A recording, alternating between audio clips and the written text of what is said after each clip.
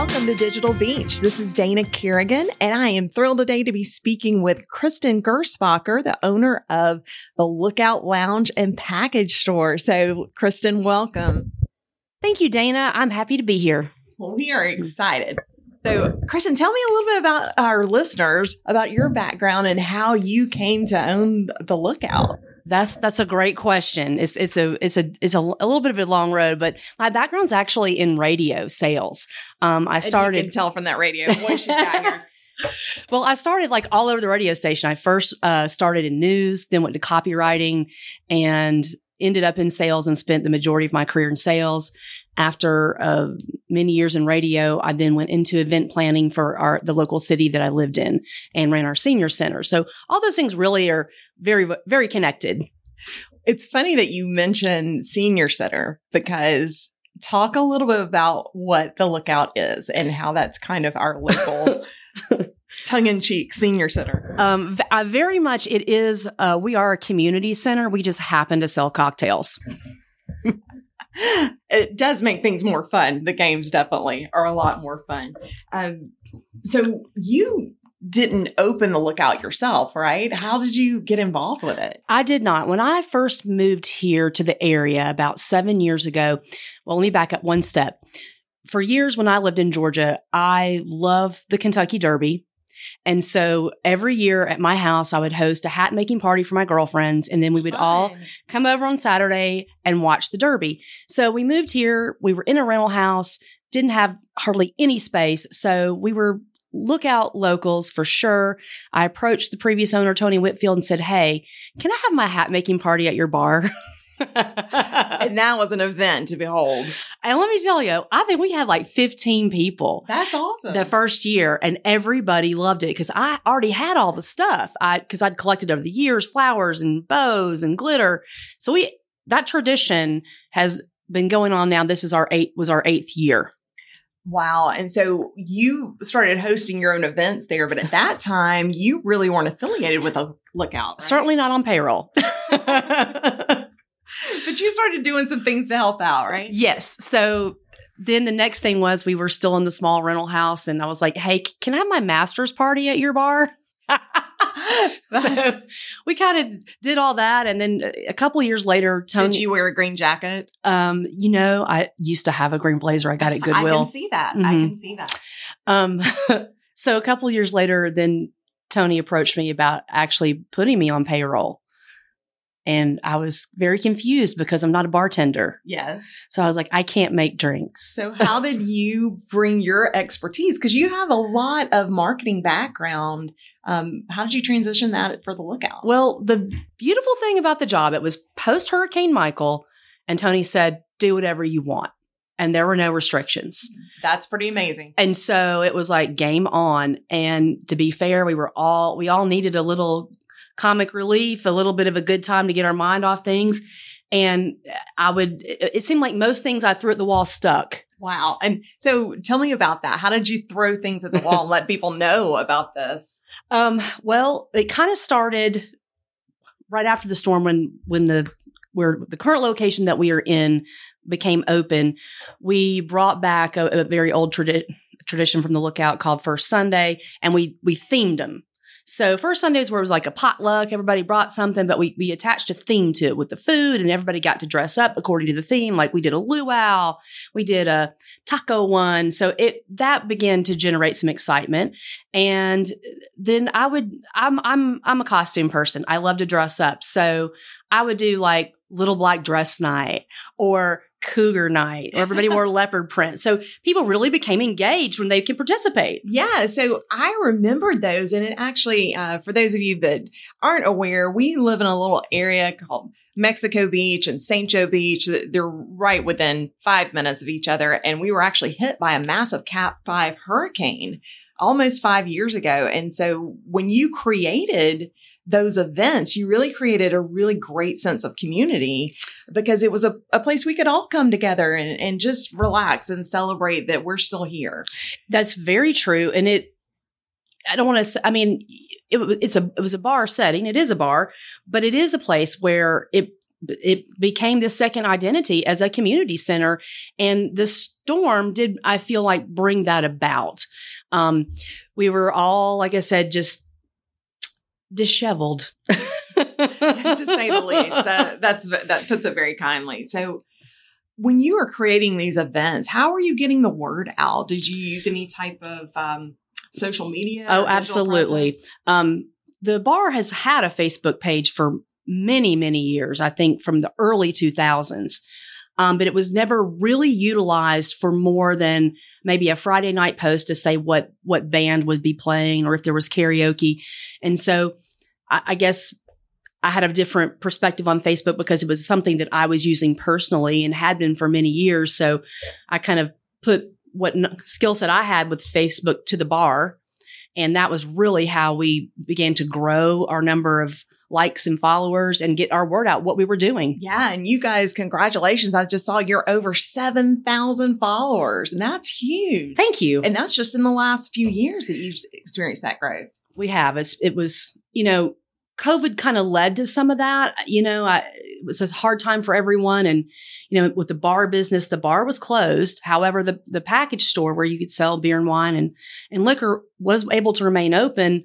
But it felt, I wanted to keep connected with our customers because we are unique in the fact that we are a small town here on the beach. However, the other part of our community lives in a 300-mile radius, and they vacation here or own homes here. And they're as much of a part of us as the people that live here full time, in my opinion. Yeah. And we actually got to see your face a little bit. You started doing some videos, right? I did. So, I made up the term trash marketing because I had no idea what I was doing.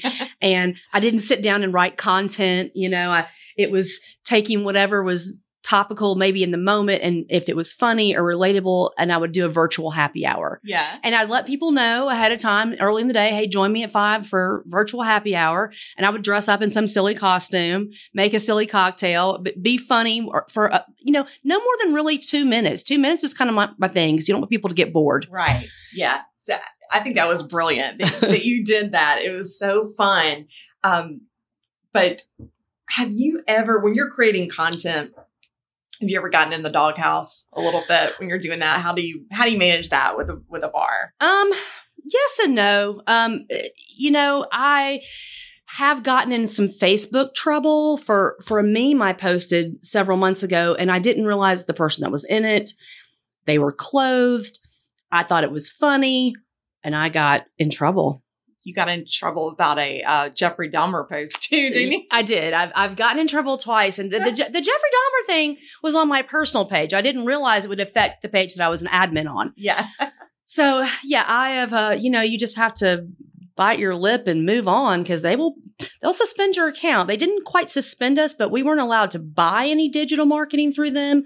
We were not allowed to interact, but we could post.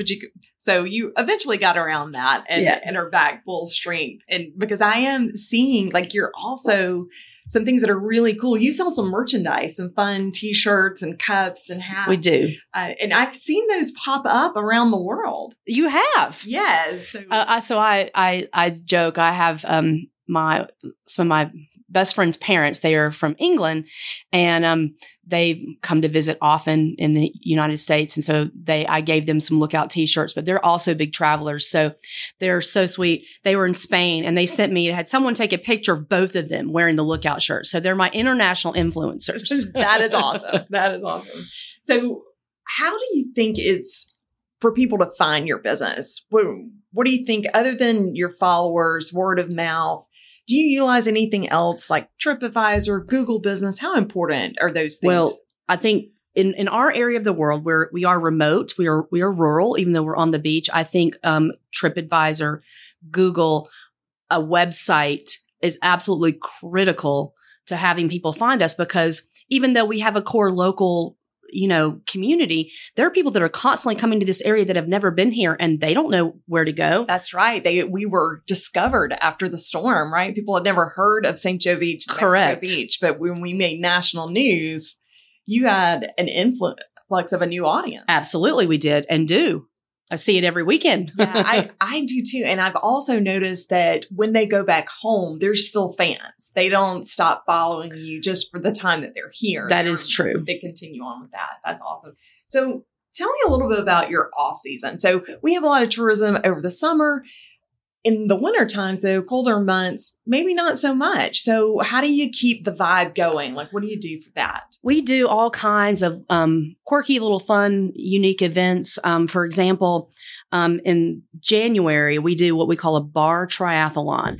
A bar triathlon? What in the world is that? Okay, so bar triathlon is you have to do darts, pool, and beer pong. And here's what you do. You got to hit so many balls in the pockets on the pool table. You've got to throw a game of 301 darts. In between those two events, you have to take a shot of beer or chug a beer. We provide the beer. And then you do so many balls in the beer pong thing. And it's a timed event. And you want the least amount of time to do it. And we've had like 30 people. So I can imagine a timed event that's going to take a little bit of training, right? So you got to build yourself up to that. So getting people in there for weeks ahead of time, or were you able to build that up and drum up some more business for them training for it? Yes. And so my friend Heather actually invented the bar triathlon. We must give her credit. And so we had her come in because people were, even though I just told you, people were still going like, huh? So we had Heather run through it, and then it was like you could just feel the excitement in the room that everybody really got the hang of it. Were you playing Chariots of Fire? No, but I will this year. That's fantastic. Perfect idea then. Great. And people, again, they found out about that through your event posting and social media. So with social media and your experience, what's your secret sauce there? Put the gas pedal down and don't let up. Yeah, that's so important. I do see a lot of people that have really wanted out of the get-go and doing things, but then they fall off. And tell me a little bit what your experience has been. Most of the complaints that I hear is that people just aren't comfortable. If they've got to be in front of the camera, how do you get past that? Well, I think consistency drives results.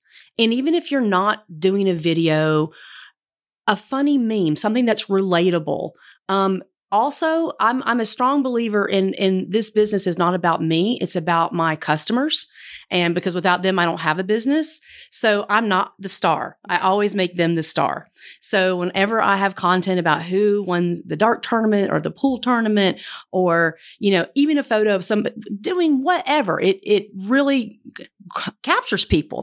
Other people like to see that. They're like, hey, I know that person. That's my friend. Exactly. And you also, you're putting great things out there, but sometimes it's not for everybody. And you've gotten some negative reviews. I have.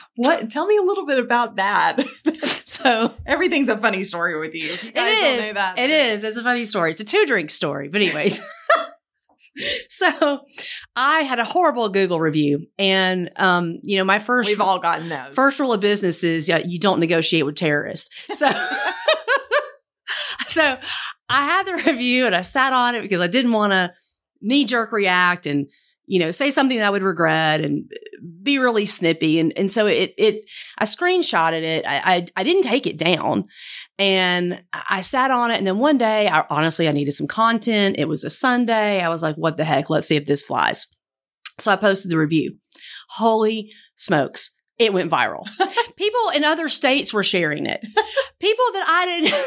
Okay, so now you've got a curiosity. What was the review? I'm going to read the review. And to be very fair, I blacked the person's name out. Like you could not see who did it because I believe they live in the area. And they actually removed the review. Oh. I didn't have to. We saw the response they got. So what was it? I'm on pins and needles. I'm reading my 1-star review. Okay. Absolutely awful. Only bar in town that has 0 tolerance for children. So I'm sorry. It's a bar. It's a bar. And you have to be 21 to enter. Right. I'm sorry. There was not a period after the word children. It said children that are minding their own business and being consistently watched over. High prices. and small pool table. So, like, what? Yeah, you have a baby in a bar that's running amok. So that was a brilliant way that you took something negative and turned it around for a positive. A huge positive. And you're using digital marketing to do that. So you took something that someone was trying to slam you and you turned around and said, you know what? I'm embracing this.